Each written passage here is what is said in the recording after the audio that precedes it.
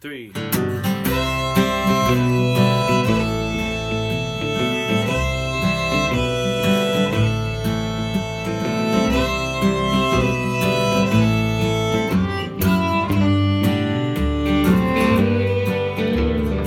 Listening to the House of Mercy on the water's edge was a man who met the Savior, so the gospel said. Waiting there he was with the lepers and the lame, till an angel it was told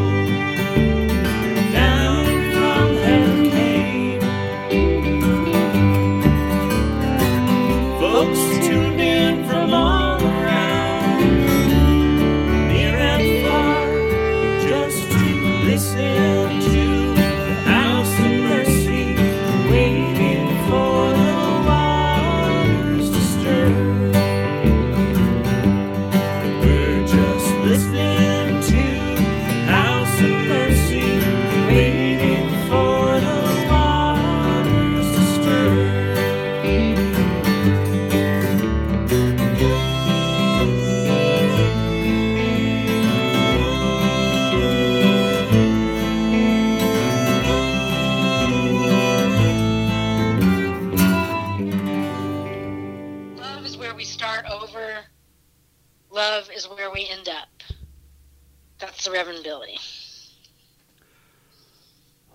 Oh, I love the Reverend Billy. Good words. Hey, I want to welcome all of you out there to the House Mercy Sunday service. I'm so glad that you all tuned in, and we can feel you out there. And we wish sometime soon we will all be together again in person. A lot of you know that our good friend Leif Stanis has been in the last stages of his life for a while now, and we're sad to announce that he died last night.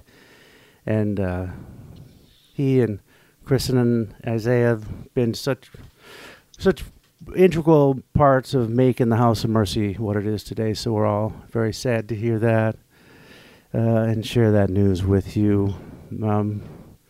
As I know you will, pray for Isaiah and Kristen. And with these COVID times, it's so difficult to negotiate a memorial service, but we will keep you informed through the newsletter what arrangements will be made and how you might share your prayers and grief with Kristen and Isaiah and support them. So thank you. Yeah, we're going to miss Leif a lot. Hey, everyone should put this on their calendar or, write it on your hand or something, because we are actually going to get together in the flesh. If you can make it, if you feel safe, Feast of Jonah on September 20th. 5 p.m. on the church lawn. There'll be music, food, liturgical arts. Music, food, and liturgical arts. Is that safe? We'll be sure to make it safe.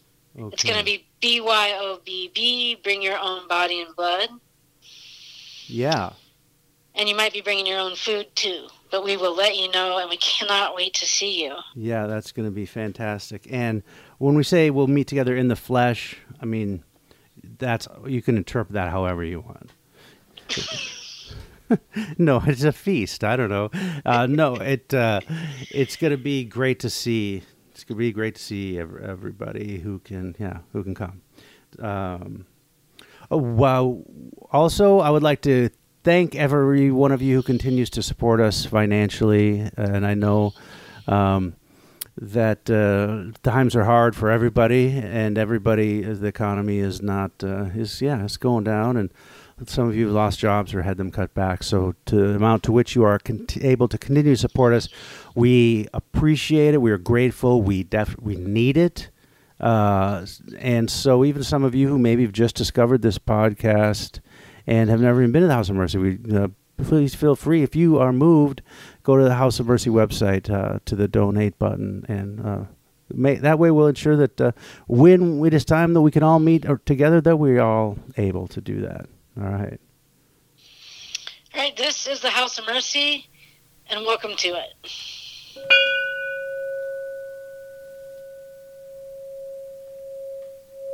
Won't you please join me now in the prayer of invocation? God of mercy, find us in this place, wherever we are. Make us aware that you are here with us, in this moment, as in the last moment, and in the next.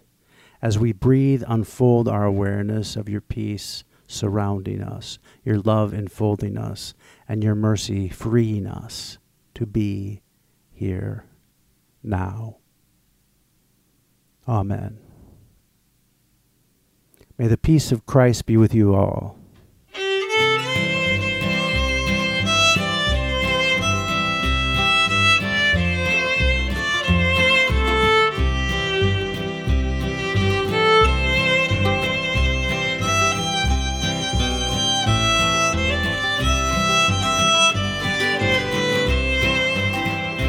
There are loved ones in the glory whose dear forms you often miss. When you close your earthly story, will you join them in their bliss? Will the circle be unbroken?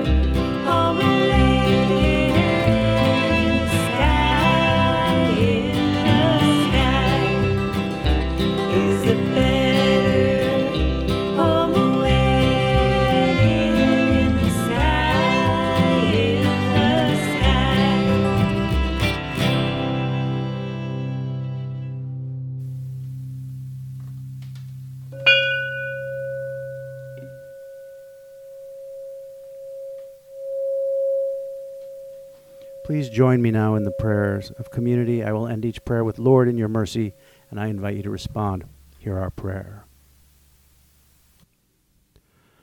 God of mercy, it seems that signs of suffering, injustice, and aggression are not so hard to see.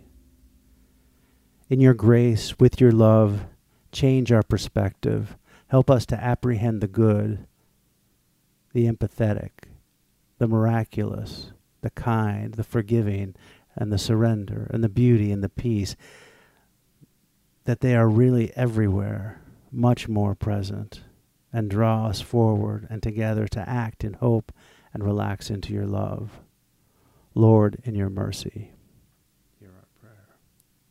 God of mercy, we thank you for the life of Leif Stanis, our longtime friend and collaborator in making this mercy happen. Bring to Kristen and Isaiah, first of all, what they need, whether it be your presence, or overwhelming peace, comfort, tears. Walk with them through their grief. Bring comfort to all of us who mourn his death, and a sense of wonder as he is brought fully, more fully, into your presence, to a kind of beneficent aliveness that is beyond our understanding. Lord, in your mercy, hear our prayer. God of mercy, we pray for those who are in need of physical, spiritual, or emotional healing. We pray for those who are in prison and those who are prisoners to addiction.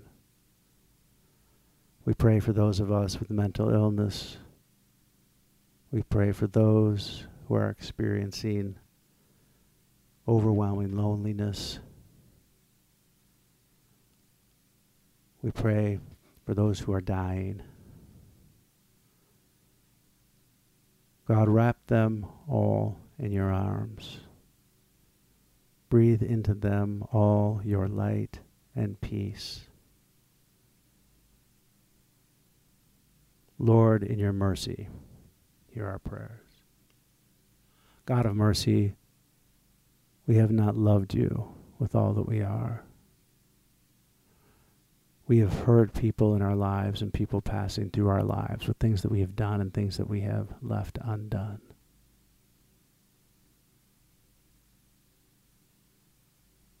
We ask for your forgiveness and know you judge us with your grace. Lord, in your mercy, hear our prayers. God of mercy, meet us now in this time of silence.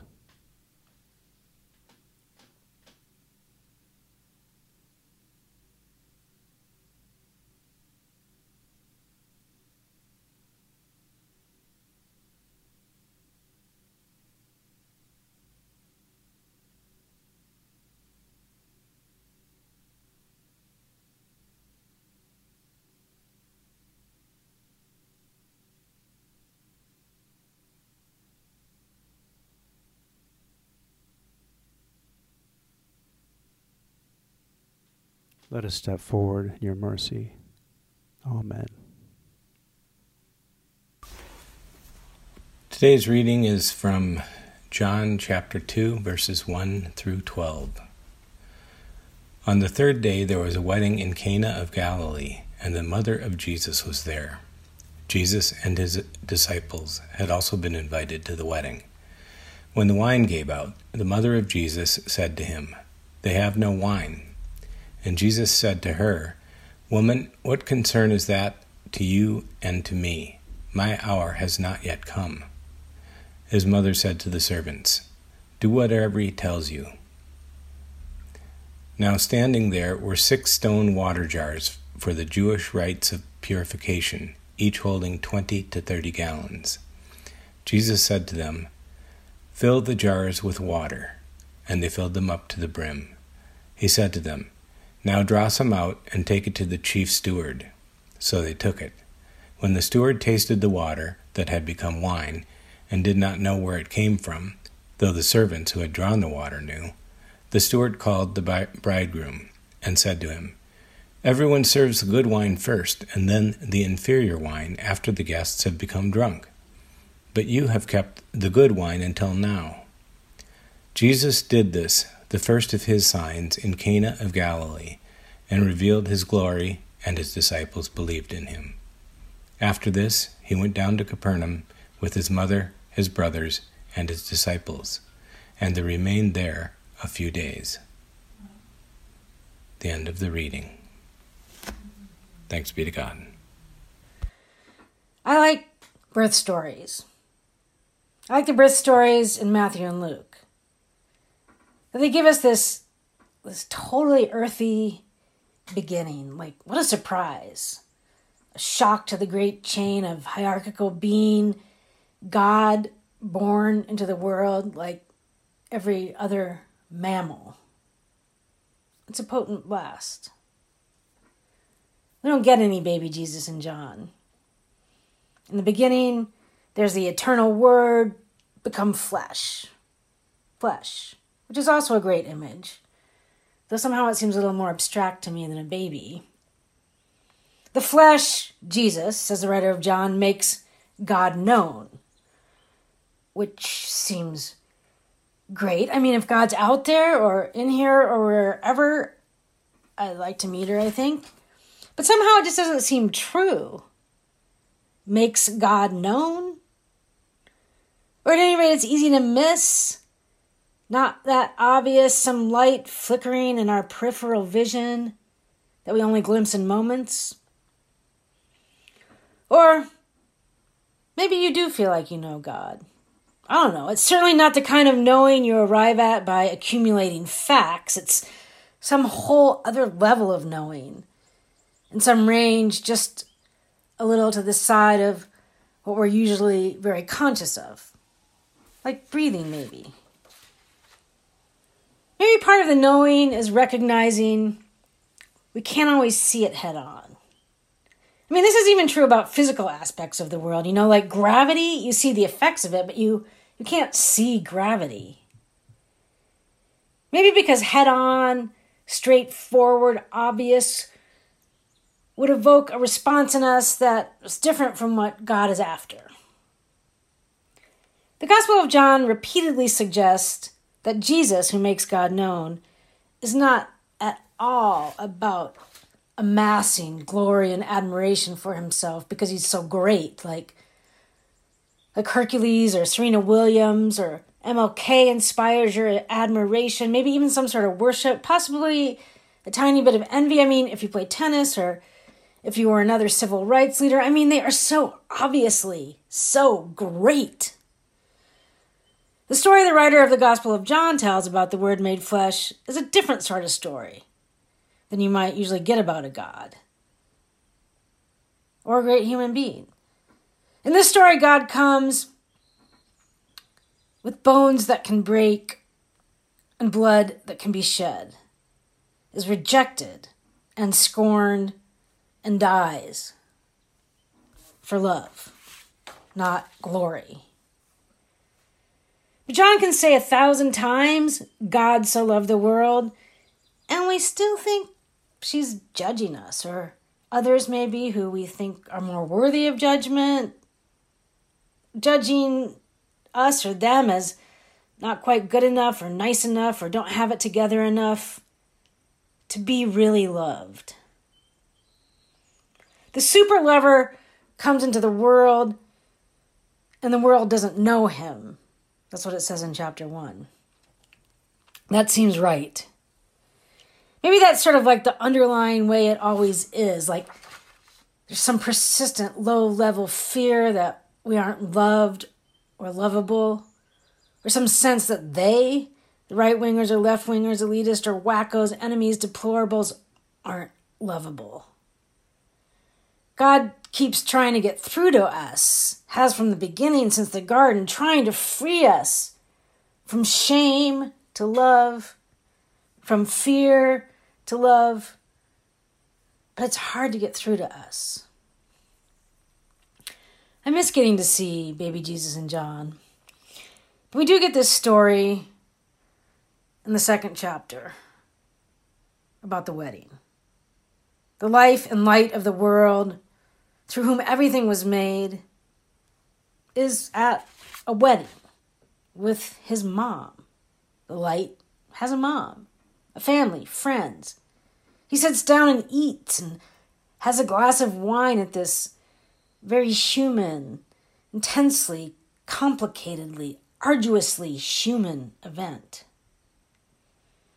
Weddings were, and this is still true, even in our culture, I just went to one last night, weddings are not just simple unions, effortless, easy, light events, but economically, familially complex events. With sex and death, fear, failure, anticipation, optimism, hope, some of it on, some of it under the surface. Till death do us part, and sickness and health. There's wedding imagery all over the Bible. In Isaiah, the land is married to God, who delights in her, the text says, like a young man who marries a virgin. I mean, forgive the book its antiquated ways. And of course, writers are always casting around for ways to talk about something, but I like this attempt. It's like God delights passionately in the earth and its inhabitants, mountains and olive trees and people, like a young man delighting in making love to his new lover. That's a robust image of God's delight in humanity. And I mean, the writers are going to try all sorts of ways throughout the Bible to speak of the love of God, like a father or a mother, a shepherd or a potter with clay, a friend, a lover. The writer's attempts cover the gamut of all the love we know, reaching for an adequate expression that might help us get a glimpse of the love of God. Isaiah imagines the consummation of God's kingdom of love, the hope beyond time as we know it, as God making a feast of great food and good wine for all the people. It's like God as a chef or God as a grandmother laying out a feast of homemade bread and roasted chicken and perfectly ripe tomatoes and fresh baked pies for all her beloveds. John's definitely big on images of God feeding us. 3 sentences into the story of the wedding at Cana, though, and the wine runs out. Maybe it seems predictable, given all the wine imagery in the scripture that precedes this story, what will happen next. But as my great Bible teacher who I talked to this week, because this text seems so tired and uninspiring, I've only read it and preached on it 1,000 times. What John Linton helped me see is that the way it happens is surprising, telling. Before the story's over, the writer of John says what happens here is the first of Jesus' signs. The signs in the book of John that reveal who he is. So, reveal what God is like. At first I felt resistant to the story, so Jesus turned some water into gallons of good wine. I mean, there might have been a time when that seemed wonderful, but at this moment in our collective existence, I felt like, who cares? How about Jesus give us a vaccine? Stop the temperatures from rising, upend the racist machine, heal Leif from his cancer. A good Cabernet seems irrelevant. A lot of people just need the water. Just give them enough water to make milk for their babies. What difference does the abundant grace of God, whatever that even is, make right here, right now, when our friend died? And when our children's futures seem certain to be full of the tragic consequences of climate change, when the oligarchs, plutocrats, and kleptocrats rule the world, where's the light enlightening everyone and the grace upon grace? It must move in mysterious ways, like very mysterious ways. But okay, it helped me to think about the human beings in this story of the wedding. So the wine running out at a wedding in first century Palestine was not a good thing. It was a catastrophe. Imagine something like the caterers not having enough food for the last tables at your reception. It would make the people who didn't get served feel bad, dishonored, unloved maybe even. Plus they'd be hungry. It would make the hosts feel ashamed. It would actually have been an enormous social disgrace for the family, and also a terrible sign for the prospects of the couple, for their marriage. For all their festivity, there's also a subtext of anxiety in most of the weddings I've been a part of. This is the wedding where the greatest anxieties come to fruition. A disaster. You get all these people to dress up and plan their whole day or their week, in the case of first century Palestine, around you and your wedding. Your rabbi and your best friend's teenage son and your kindergarten teacher. They're all there to honor you. And they've even spent a lot of money on you. Pick something from your wedding gift registry. The presents are already all piled up at your house because Amazon Prime. And you do this? Dishonor to them? You do not have enough to give them what they are anticipating. A part of this promised celebration. I mean, it's almost scary, the implication of running out of wine. Your aunt, your grandma, your second cousin, your good friend, your boss, coworkers, everyone important to you, and some people you don't even know that well, like all of them looking around at each other. Well, I guess they didn't plan very well. Disappointing all these people. Dishonoring them, really. Taking from them without giving them. Sometimes when I first read a story about Jesus, I'm not that open to him for some reason. So like he does this first sign, and first I think, oh, he's doing something dramatic to impress the people, to get people to believe in him or think he's great. And that seems not that genuinely kind or loving or something. Does Jesus really care about these people, or does he just want to make some point about how great he is? But this is the thing that I wasn't paying attention to that Linton brought to my awareness. Nobody even knows. Jesus saves the party, averts disaster, and no one is even aware that he did it. His mom knows and the servers, but it sounds like the disciples don't even know until later, after the fact. The hosts, the couple, who were about to be horribly shamed, about to experience this terrible sign of hopelessness for the prospect of their marriage. The guests who were nearly dishonored, left hungry, don't even know that Jesus frees them from all this, replenishes the wine to avert disaster, but they are freed. It really makes it seem like Jesus loves them, genuinely cares about them. Jesus turns the water into wine under the radar. After they hear about this sign, the disciples believe in him, it says. Maybe because what it made them see about Jesus was his love for people. They saw that Jesus gave them a gift without wanting or needing any sort of kudos or praise or credit. It wasn't about getting anything. It was really all about giving. I think that does seem like it might be love. A miracle at a wedding, that detracted from the celebration of the couple, that would have actually really messed things up for the wedding party. So Jesus gives them what they need, saves them from their shame, but does it on the down low, so he doesn't get the glory the situation might otherwise have given him. Jesus is seeing that his friend whose wedding he was attending doesn't feel shamed, and does it in a way that the friend doesn't even know he's doing it.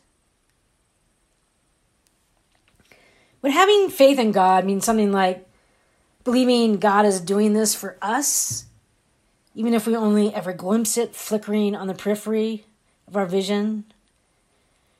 Trusting that in spite of being ill-prepared, certainly capable of behaving shamefully, in spite of our being entangled in a fraught and intricate web of familial and economic complexity, in spite of all that, God delights in us like a lover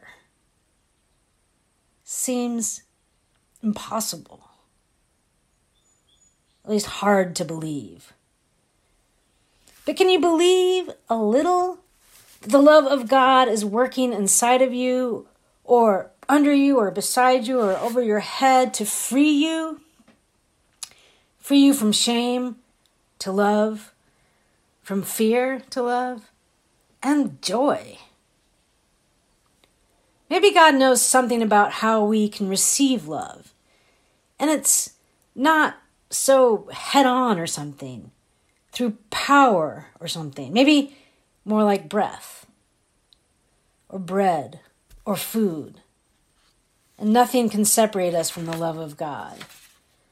Not life or death, not things present or things past, not anything else in all of creation can separate us from the love of God, though we don't always see it. Why don't you find a glass of wine or grape juice or water and dip a piece of bread in it and eat the love of God?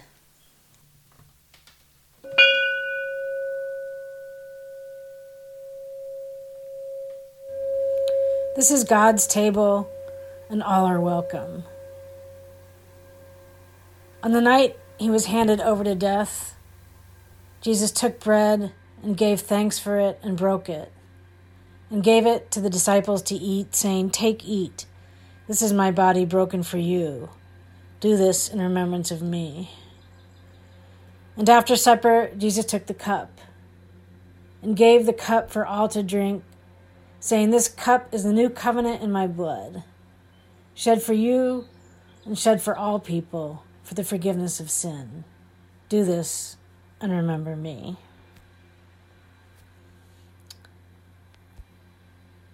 Partake of communion if you can during the next hymn. Please join with us in singing House of Mercy hymn number 34, No Depression.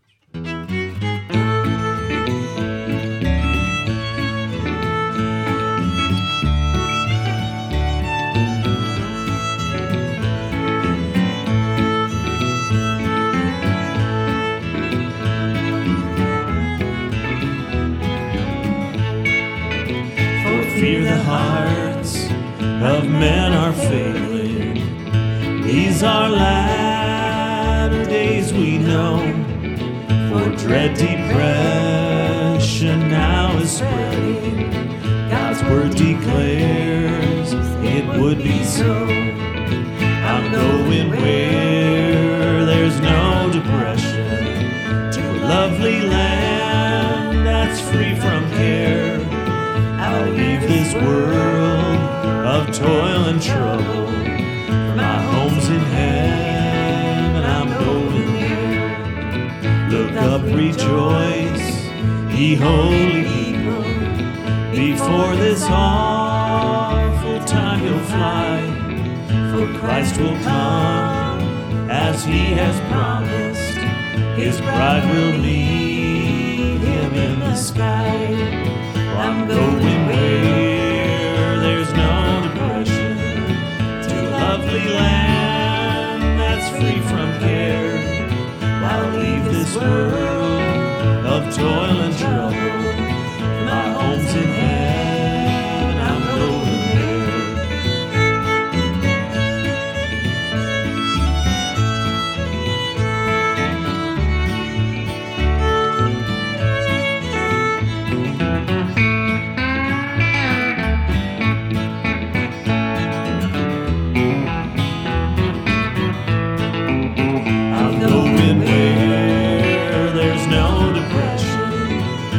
Lovely land that's free from care. I'll leave this world of toil and trouble. My home's in heaven, I'm going there. My home's in heaven, I'm going there. May the God of justice, the God of mercy, the God who stands with us in the streets, be with you and go with you. wherever this week takes you. Amen.